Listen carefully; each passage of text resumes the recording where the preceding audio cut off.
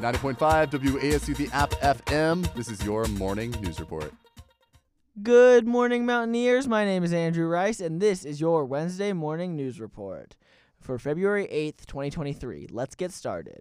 In local news, 5 people were arrested in Jefferson when law enforcement recovered and seized more than 3 pounds of methamphetamine Tuesday.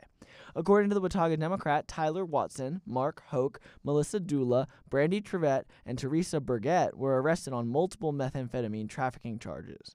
In a month-long investigation, the North Carolina State Bureau of Investigations worked alongside multiple police stations, including Watauga County, Wilkesboro, and the Boone Police Department, to uncover the drugs and arrest those involved. In state news, the social media app TikTok will be blocked on city-owned computers and cell phones in Raleigh over cybersecurity concerns. According to the News and Observer, the ban follows similar actions taken by the federal government as well as other cities and states.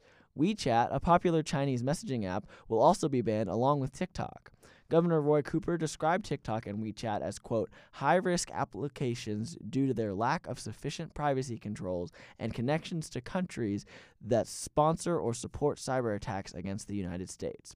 The ban will take effect on February 14th.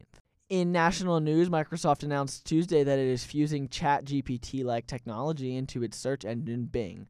According to the Associated Press, the introduction of AI software could give the search engine a head start in capitalizing on the worldwide excitement surrounding ChatGPT.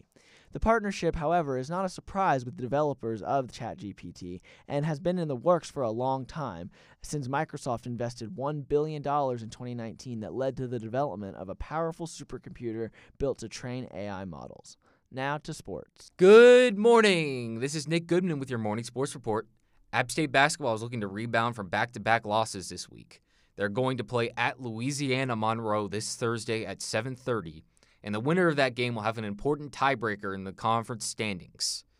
Former Panthers interim head coach and App State alumni Steve Wilks was hired as a defensive coordinator for the San Francisco 49ers. He will replace D'Amico Ryans, who was hired by the Houston Texans to be their head coach. This has been your morning sports report. I'm Nick Goodman. And now for a special weather report powered by BooneWeather.com. Today is another beautifully warm day with a high of 57 and low of 45. Conditions are expected to be partly cloudy with light wind to keep cool. Thank you for joining us for this morning news report. For more up-to-date news, visit us at WASUradio.com or follow us on Instagram and Twitter.